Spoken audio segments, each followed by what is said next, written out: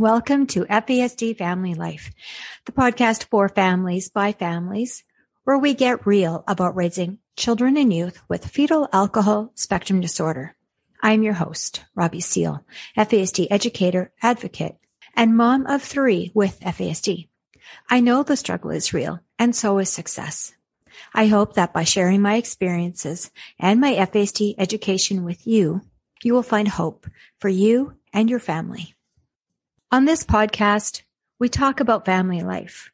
We talk about raising children, youth, adults who have fetal alcohol spectrum disorder. We talk about trauma and attachment. We also talk about resiliency, hope, strategies for success, interventions that can transform your family life. We also talk about supports and services. And in this research and resources edition of the FASD Family Life podcast, I'm very pleased to bring you information about the Aloha Community Platteville. This is a community living situation for people living with fetal alcohol spectrum disorder located in Platteville.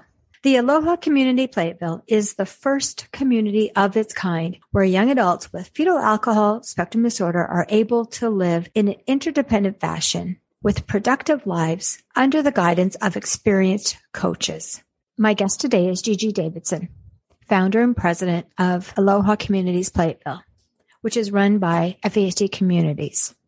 Gigi Davidson is a parent of a young adult who has FASD, and she presently resides in Hawaii.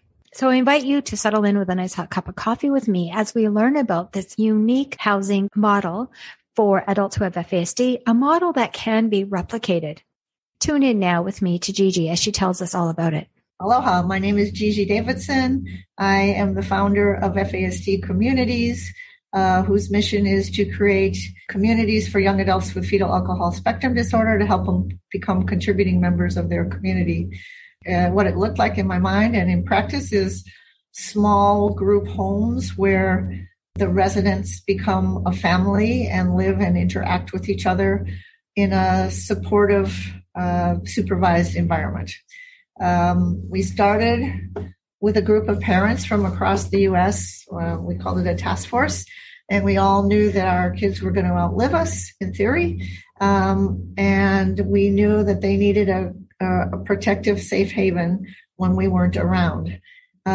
So we did a lot of investigating into programs for disabled people that were already in existence, adults, wanting to not start everything from scratch, but to tweak the model specifically for FASD. We ended up in Wisconsin because in the beginning, the core of our group was from the Midwest. And there were some people like Jody Culp and Ann Yurchek that had an eye on a house near Platteville that was 10 bedrooms and something. And we actually bid on that house, and thank God we didn't get it. But so that's how we ended up there. I happen to have been born and raised in Wisconsin, so it enables me to come back and visit my parents and also to go to visit our home in Platteville on the same trip. We have now been up and running for 4 years. It took us a while from inception of our nonprofit, which was 2010. And doing all the investigation and fundraising, basically. We purchased the house in 2016. Our first residents moved in I think we purchased it in June of 2016. I think maybe our first residents moved in it must have been 18 We have 4 residents living there that have been there pretty much from the inception. 3 moved in really close to each other, and 1 took a little bit longer to get Medicaid approved. What it looks like is it's a 5-bedroom house on 4.5 acres of land. We had hoped to do small kind of growing our own vegetables and that kind of thing, and having small animals. We have some chickens and some rabbits and a donkey named Jeffrey. Our gardens have been the Charlie Brown gardens. They grow. They end up with more weeds than anything else. The girls have a high enthusiasm in the beginning, and then it wanes pretty quickly, and they don't like weeding. I think part of the problem is that you need a staff member who's really into gardening and growing things to help motivate them, and we don't really have one of those. I always try to think of other side businesses that maybe could help support our operation and that they could do. But I've also realized that it has to come from the residents and the staff, because if you don't have their buy-in, no matter what you choose, it's not going to work eventually. Our girls, to run our home correctly, we have 15 staff that cover the clock 24/7. Currently, we only have 12 because the employment market is really horrible. But they rotate around the clock. They have mostly 3 on during the daytime hours, and there's 3 shifts, and there's 1 on at the sleeping hours. Our girls do tons of stuff in the community, tons of volunteer work. They participate in the farmers market every other week. Every week is too stressful for them. And they do a lot of baked goods. They have to package them, list the ingredients, price them, sell them, keep track of them. They also create a lot of crafty items that they sell. And I think they're very much feeling a part of the community, and they like the community. One girl goes horseback riding, and I think volunteers a little bit at the stables. Another girl works at an animal rescue place. There is a FASD, she's about 12-year-old in Platteville with a mother that is kind of disabled and in a wheelchair herself. So they go and help that girl sometimes, or that mother a little bit. They help serve meals once a month to disabled people. They do some work with some churches. We try and get them to do a lot of volunteering. One of them works at the thrift store. But as you know, we can't just take her and drop her at the thrift store to do her shift. A staff needs to go with her and accompany her, because she wouldn't be afraid to get in a car with a stranger and go, or take money out of the till. So that's why it's pretty staff intensive, that we've got kids going in different directions at different times, and some of them are required line of sight supervision for their Medicaid programs. So it is definitely playing out how I had envisioned it. The girls will tell you, if you ask, we're not a group home, we're a family. They also are when I visit, they're very good about, they understand each other and they know each other, and they support each other in that if somebody's having a bad day or a meltdown or anxious, someone else might step in and do a chore for them and trade. But that being said, they also have their spats with each other. That would happen in any family. So it's not, they definitely have that. They sometimes are frustrating to some of our staff. We've worked a lot on training our staff about FASD. We had some well-known people come in the beginning, and we all know that our girls are our best teachers, basically. And it changes every day. And I think that, as you said earlier, parents have been in this a long time, and it takes a long time to really get it. You can't do this in a year or two with staff. It takes them a long time to really get it. However, I do think we have quite a few of our staff that are really good. So one of them used to work in the corrections facility and has an autistic son herself, and I think that makes a big difference. Our overall manager has fostered many children throughout his life, something like 20, so he's obviously got a big heart. It is challenging maintaining staff at the moment or hiring new ones at the moment, which is very frustrating. And I receive 2 or 3 calls a week from parents in distress that have their kid in a facility right now. He's going to turn 18. He's going to get kicked out when he's 18. He has nowhere to go. They can't have him at home. He's dangerous to other siblings or whatever. And it's just so sad. I really want to open more homes, but it's a funding issue. And we have a list of 20 people right now, but I would do a few things differently in round 2. I'm hoping to have a model where 4 or 5 parents, depending on what state and the laws, could purchase a home together by themselves and own shares. So if it didn't work out, they could sell their shares and someone else could buy them. That would take some of the fundraising off of me. I'd like to ask a question there. Go ahead. Yeah. So if the parents, like let's say 4 or 5 parents bought a home together, would that be something like a co-op housing? I think would that be the model perhaps? Where I don't exactly know what you mean by co-op housing, but it's kind of in my mind. I don't know the details, but I would envision that although they would have ownership, they probably wouldn't live nearby. So all the parents are nodding. All the parents who are listening are nodding. Yes, no, we don't live on the same street. We don't live nearby. I was going to ask you too, for the home you have, like I understand, like you've got that cost of the home and the land and the animals, but the most intensive cost would be staffing.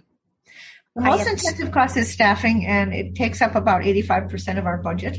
And I was going to ask you, what is the budget? What's the annual budget for that home? It's about $450,000 in that vicinity. Okay. And 85% of it is staffing, and mostly that's paid for by the Medicaid payments. But there's a large chunk that they don't pay for, and that is you would have in running any house. There's insurance, there's liability, there's workman's comp insurance, there's repairs, there's constant repairs in any home. There's automobile, there's gasoline. So it's all those extra things that are not very sexy that we have to fundraise for. And so we do it. We've gotten by, and there's a few things I would probably do differently in the next home. I would try and get parents to contribute in some way, shape, or form. I haven't determined what it will be, but a monetary, if somebody paid $500 a month, that would help us big time with 4 people. And it would be that much less fundraising for us, which is nobody's favorite thing. So that maybe there would be parents who buy the home, and it might be their kids then that live in that home, or maybe there would be an additional child or adult who lives in that home. And so in addition to like these mortgage payments, we would be thinking there'd also be an additional $500 or something. Actually, what I'm really hoping is that they would buy the home outright and there wouldn't be a mortgage payment. However, if someone couldn't afford it, maybe they could elect to take out a partial mortgage. It could go in many directions. Let's take a quick break. Hey, my name is Oscar, and I'm the host of the Potter Discussion Podcast. The Potter Discussion is the ultimate Harry Potter podcast, discussing everything from Harry Potter, Fantastic Beasts, and the entire Wizarding World fandom. This isn't your everyday Harry Potter podcast, because we have regular, in-depth discussions about obscure and fascinating topics. So if you enjoy in-depth character breakdowns, Harry Potter quizzes, and you're a Harry Potter super fan, this podcast is for you. Search for the Potter Discussion Podcast in your favorite podcast app, or click the link to learn more.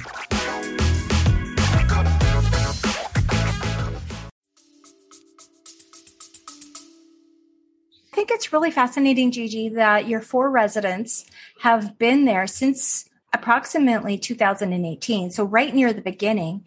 And so we're 4 years on now. It's 2022 and they're still there. So that provides a lot of stability. And I'm a little bit surprised that there hasn't been kind of a disruption there. So that's a real testament to the home. I think it is. And I think their parents are super happy that they're with kind, caring staff that is understanding them and really working with them. And their parents have made the comments, we need to make this their forever home. So in my mind, it is their forever home. If we're, capable of getting them to move out on their own and have the skill set to be able to do that, that would be wonderful. But in reality, I don't see that happening to any of our 4. Not because they're not smart, but just they need that oversight and that external brain helping them. Well, that's right. We know that so many people who have FASD still have a normal IQ, or the IQ range can vary tremendously from to low to exceedingly high. And those who have the average to higher average, maybe IQ, is still not accurately reflective of what their living skills are. And that's deceptive. And that's the part that gets in the way or inhibits them from getting services or funding from the government. Totally. It's so frustrating. My girls are 17 now. And so I'm getting ready to that transition from child services to adult services. And because their IQ is in the low average range, it's like, well, no. I'm like, but low average and poor adaptive skills. This is a person who's vulnerable. Yeah. In the U.S., is there federal or state funding that supports this project? This project each of our residents comes with Medicaid funding. We couldn't do it without that. And I think, from my understanding, is it gets filtered from the feds to the state to various care providers. And we contract with a care provider. And there's different degrees of funding levels, I think tier 1 and tier 2. And it's dictated, I think, by the legislation in each state. So I'm not sure. I'm pretty sure the amount must be pretty similar no matter what state you're in. It can't be drastically different, although maybe they make cost of living adjustments depending on where, but I don't even know if they do that. And the care providers come and visit us every 6 months and go through the care plan. And boy, we have to document everything and set up some goals and make progress. And I feel like we always have to justify the need for the funding, but they see what we do and they know it's working. So they're pretty happy with us. The flip side of that coin is they have a hell of a lot of turnover in staff themselves. So we're always training new people. There's so much turnover in whether it's a social worker or Medicaid staff or whatever, disability support services that, and these new people come into the job and they may not have ever heard of FASD before. Yeah. And so you get to start all over again, not only educating them about FASD, but why this home is important. And I know our goal isn't that our young people are going to mature and gain skills and move out. No, that's not the goal. The goal is safe long-term housing. Yeah. We're creating a family, not an institution. Yeah. Which isn't, the buzzwords are independence, and our kids need interdependence. And that's really hard for people to understand, it just is. What can I say? It absolutely is. Whether you still have children in school and they're talking IEPs, or you have children that are getting older and we're like independence, even if it's a preschooler and we're talking about independence, now they're 5, they should be able to tie their shoe. But I feel like especially once they turn 18, it's like the magic thing and they basically fall off a cliff because there's nothing available to them. But everybody expects independence, and you can go get a job, you can rent an apartment, whatever. And our kids are so far from that because they function at much lower age level, So oftentimes half that age, so you have an 18-year-old that maybe can talk a good game. Like I know that a lot of times individuals with FASD sound a lot better than they are. For sure. But their comprehension is much lower, and their ability to make goals, follow goals, social emotional relationships. So often they can't remember things. Can't remember anything. Yeah. But the social emotional skill level is half their age. Yeah. So would you really ask a 9-year-old, half of 18, would you really ask a 9-year-old to be independent? God, no, you'd still be there protecting and guiding and making sure they're okay. And that's what we still need to be doing. Yep, totally. So I really hope we can replicate our model. It's a money thing. I'm also realistic. There's only so much I can take on by myself. So I'm really pushing these group of parents that they need to be helpful and they need to be helping me do some of the work. I'm not going to just do it all on my own, how I did this one, because there's only so many hours in my day. Well, exactly. And you yourself are a parent of an individual with FASD. And so that's also part of a drain on your energies and your time. So that's another component of it. But there's only so much of Gigi to go around. But I have a plan. If someone gave us a lot of money, some nice philanthropist, I know who I'd hire to open more. And I know, I have a plan, and I really feel like we need to open more. And initially I thought, well, we should open one in every state. But, I don't know that I would say the next one will be in Wisconsin, but I think it might be in Wisconsin because we kind of have the wheels greased there, and they know us and they like us. And that was probably easier than starting from ground zero and educating everybody along the way. Agreed. So let's talk about the next dream. What would the next model be? If Gigi had all the money, what would happen next? For just one home or multiple? Well, let's be realistic. I think the next one would be a men's home, because we have about a waiting list right now of 20, and the majority are men, young men. And I think the next one would be, and maybe in the same county we're in, because that county happens to have money, but not too close to our house, not next door or anything like that. Why? No, of course, you wouldn't even want them to know where each other is. No, I get that.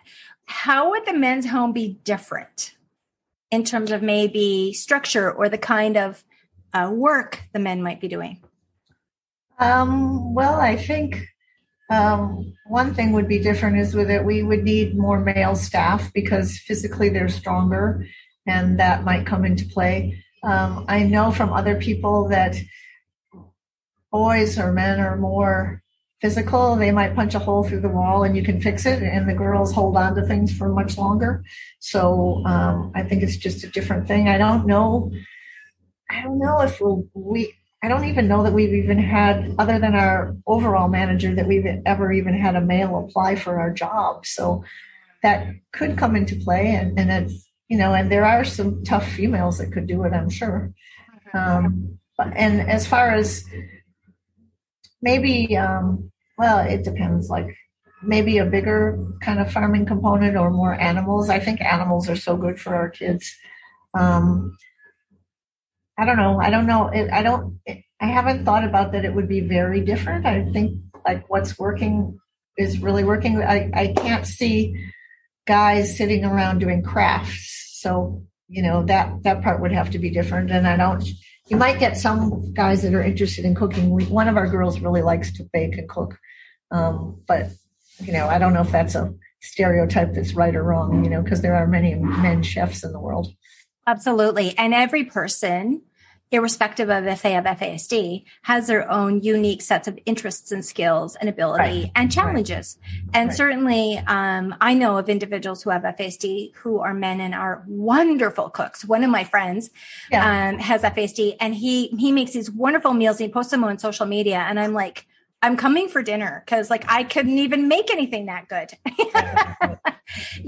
And then there's others. So it's not about the gender, but what are the interests? And certainly I think you're right. You raised a son, I'm raising a son. We know that physicality is a big part of our boys and keeping them more emotionally regulated. Yeah. And I think animals are a big part of that too. I think if you can keep them more physical, you're accomplishing a lot, because you can tire them out. Their energies are going to something that's productive, that kind of thing. So, but we'll see. But it depends on the kid, Yeah, absolutely. So you're saying, so this home has been up and running for 4 years already. Congratulations. That's amazing. We're thinking of a 5-year bash next year. We have to do something to celebrate big time, Absolutely. And what's success? It's an amazing success you've had that some of the staff have stayed for a longer period of time. It's amazing that the residents have stayed for such a long period of time. It is amazing in time, but I feel like they're very, very happy. Obviously. Good. Yeah.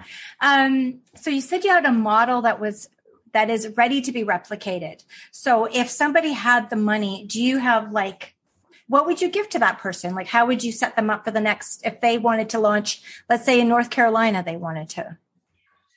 Well, I would be willing to help them. I don't know, help them. It could be an offshoot of FASD Communities or not. They could form their own nonprofit. I mean, I'm willing to do it and help set them up with the management and hire the people and try. And when we have policies and procedures and all that in place, I'm willing to share all that stuff. It would be nice to maybe do it on a consultative basis where we would get a little bit of money from doing it. That would help support our organization also. But then again, when someone's starting out new, they don't have any money. So, Jeff Bezos, where are you, man? We need you. Somebody like that would be really good. I'm waiting for one of those. It's fascinating. It's fascinating. So what's the one thing you're most proud of for FASD Communities? That everybody's happy where we are and it's working how I envisioned it to work. I always thought that it would be kind of like they were a member of the same club. They'd all be a little bit different, but they have a little bit of commonality. And it's working. I feel like we have a good staff. I'm going to visit them this Sunday, and I bought them a bunch of goodies from Honolulu. I always bring them things when I come to give them, and they'll be excited about them. And when I'm going to plant the seed of, can you guys sell shave ice or snow cones at the farmer's market? I bought them a little machine from Amazon, and on Sunday I'm gonna say, hey guys, I got you a present. Let's make snow cones today, and then I'm gonna have someone else say, gosh, you can go to the farmer's market. Maybe you should do that too. And they're gonna go, that's a good idea. So, that's how I'm gonna get their buy-in, I hope. And I love that. That's wisdom that we as moms acquire over the decades is, a direct idea is going to fall flat on the floor. Yeah. So we have to, I always think of it as coming alongside. And if we can kind of come alongside and lead the conversation a little bit, but once we can either convey the fact that we're all on the same team and we're working on this together, or be able to drop some hints and it becomes the individual's idea, that's when we get some traction. Oh, I think it might work. We'll see. I think it will. And I think it has a high probability. And then, it's sugary and they're going to like it too. Well, and that's something, that's not too hard. They can do that, and it'll be unique to the area. So I think it's a college town. So in the summer, I think it'll sell well. If I knew then what I know now, how would you finish that sentence? If I knew then what I would do now, I would ensure the parents had some sort of commitment to either helping financially or helping with fundraising. So give or get kind of thing. That makes sense. And so more buy-in, more support. Because I feel like they gain a lot from this. And our current parents, they got off easy. They don't contribute much of anything. They have a small $150 a month activities fee, which, that's nothing to have your kids somewhere. Yeah, absolutely. Considering they don't pay for the Medicaid funding, they could all afford more than that for sure. But it's hard. Maybe that's something that can be brought into the new agreement, this new annual agreement. It will definitely be brought into the next model. Trust me.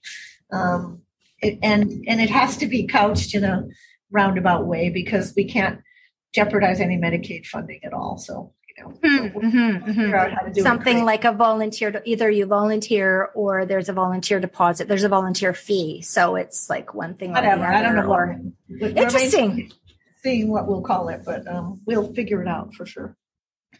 Can I just ask you personally how that came about? I mean, you were from Wisconsin and now you reside in Hawaii. And I'm asking you because this is my dream. I'm a snowbird. I want to live where it's warm. How did this happen? I went when I just finished graduate school in December, and my dad was going to Hawaii on a business trip and asked me if I wanted to go. I was the only one that hadn't gone with him already. And I got there, and I'm a very outdoorsy person. And I'm like, And I actually, when I wanted to go work in Europe, but Hawaii felt kind of like a foreign country in that it has a very diverse population compared to growing up in Milwaukee at the time. Yes. So it felt almost like a foreign country, even though it's not. And I love the ocean. I love hiking. And I'm like, I'm going to stay here and find a job. And I did. So that's how I got there. And my dad also told me, oh, you can never do this group home from Hawaii. I'm like, you want a bag of bat? Watch me. Yes, of course you can. I mean, the world is so different now. Everything's just a screen away. Like you and I were in different countries and we're talking, and there's nothing to stop us. There's no boundaries. So no, things are possible. That gives me hope, because I'm always like, I'm going to go live in Mexico, or I'm going to go live in Hawaii, or I'm going to go live somewhere warm. Because you're from Milwaukee. It's cold there. The winters are long and cold and hard. They're horrible. I got off the plane the other day and it's gray, and I'm like, yep, this is why I don't live here. This is bad, And then it was drizzly and cold in the 30s yesterday. I'm like, no, thank you. I made the right decision many years ago. Well, you know what? Here I am in Edmonton, Alberta, Canada, so far more west and north of you. And we had a heavy snowfall warning on April 19th. Yeah, it happens. It happens. And it's like, it was snowing the day that I was on the plane. I need an exit strategy. Just got to do it. Probably. I hope I will. But I was young at that time, so I was probably more game to do it than I would have been like to pack up and do it right now, But it also depends on how and where our kids land as well, doesn't it? As to what the next move would be. Yeah. Gigi, what would be your parting words to the community of families who are raising kids with FASD? And a lot of them do dread and worry about what comes after, like what comes in adulthood, because sometimes we find in the adolescence time, we find that maybe family life gets to be untenable.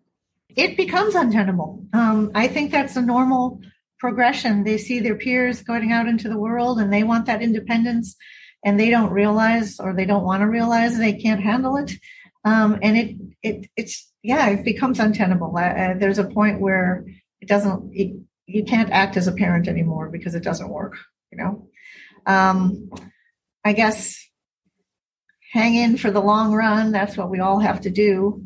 I don't want to say there's not hope out there. We're working hard on making it happen. I think that the best way is that we all got to work on building awareness of this. And getting it understood in our communities with everybody, and therefore bringing more money to treatment and to interventions. And like, I really fight for the families that are living and breathing it and the people that are living with it, because there's no help for them, and they don't deserve that. Our country needs to support them. So I hope the FASD Respect Act happens, and we're working on creating an executive order, which may or may not work, but we're going to focus on those that are living and breathing it, and we're going to call it it's a crisis. It is a crisis. It is an absolute crisis. It absolutely is. We know, 5% of the U.S. population has FASD. Yeah. Conservative estimate that 5% of the U.S. population. That is like 17.5 million people. This is huge. And it's more than 2.5 times the number of people who have autism. And autism community has been able to rally and create federal awareness and state awareness and funding. And do they have enough? Absolutely not. Absolutely not. And they're still always fighting an uphill battle. We have even less awareness and less support. So, and we are more people. So families. It's crazy. It's crazy. It's ridiculous. Yeah. And I can never reconcile that fact in my mind. It's so unfair and it's so wrong. But that's why we have to keep fighting. And I hope people will keep fighting and not give up, because we still have a long way to go. We do. Well, Gigi, thank you for fighting. Thank you for having this dream for this FASD community and making that happen. I celebrate with you. The FASD community has come together the way you envisioned it.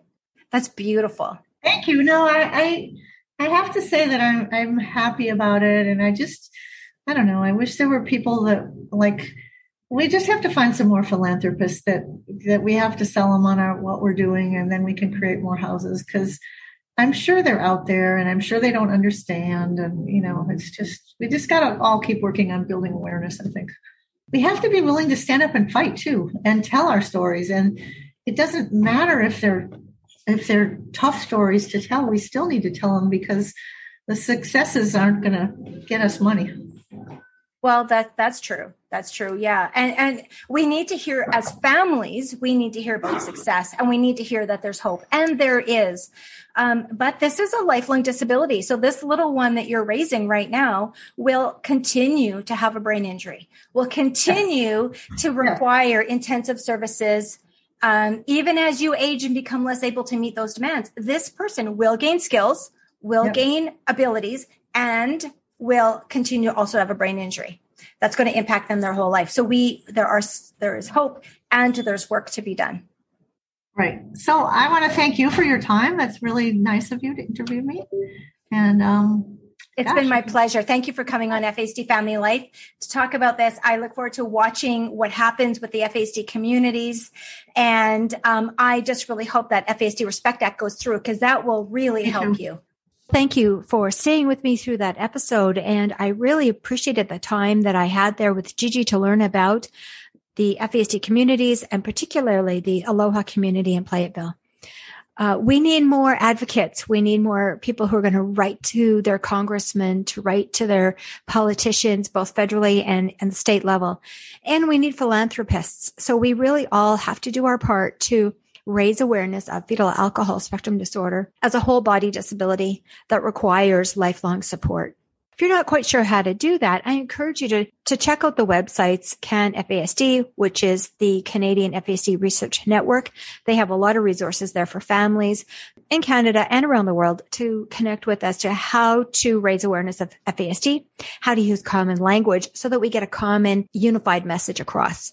Also, there is the FASD Respect Act that is being worked on in the United States. Families and advocates there are trying to contact their congresspeople and to get that bill passed in the United States. I'll put a link to the U.S. FASD Respect Act and to FASD United, as well as CanFASD, as resources for you. And there's many others. In Australia, they already have a national policy for FASD. We all can't do everything, but we all can do something. And that's what I'm going to ask you to do. Do something. Share this episode with somebody who needs to hear it. Write a letter to your congressperson or to your member of parliament. Help us, join arms with us, and help us take a step forward to not only raise awareness of FASD, but build in the infrastructure, the structure, the support, the services, the diagnostic capacities for the millions of people in the US and Canada, and indeed around the world, who have fetal alcohol spectrum disorder. If you have a question that you're struggling with, a concern about your loved one with FASD, I encourage you to write to me at fasdfamilylife@gmail.com or message me on Facebook under Robbie Seal. I'll do my best to answer your question and share whatever resources I'm aware of with you so that you can find the help and the support you need where you are. If you're looking for a community, an opportunity to get to know other parents who are raising children or youth with FASD, a place where it's safe to talk about some hard things and maybe to get some ideas and a few laughs from some other parents who understand, I welcome you to join the FASD Family Life community. It's a membership-based community, only $10 a month, and we meet monthly to share, to support, to talk, to brainstorm, and to laugh, because we need to have some joy along the journey as well. Our next meeting is July 12th. If you would like to join the community before then, please send me a message again on Facebook or email, and I look forward to connecting with you there. As always, thank you for spending your time with me. I know it's precious. And until next time, remember, the struggle is real, and so is success.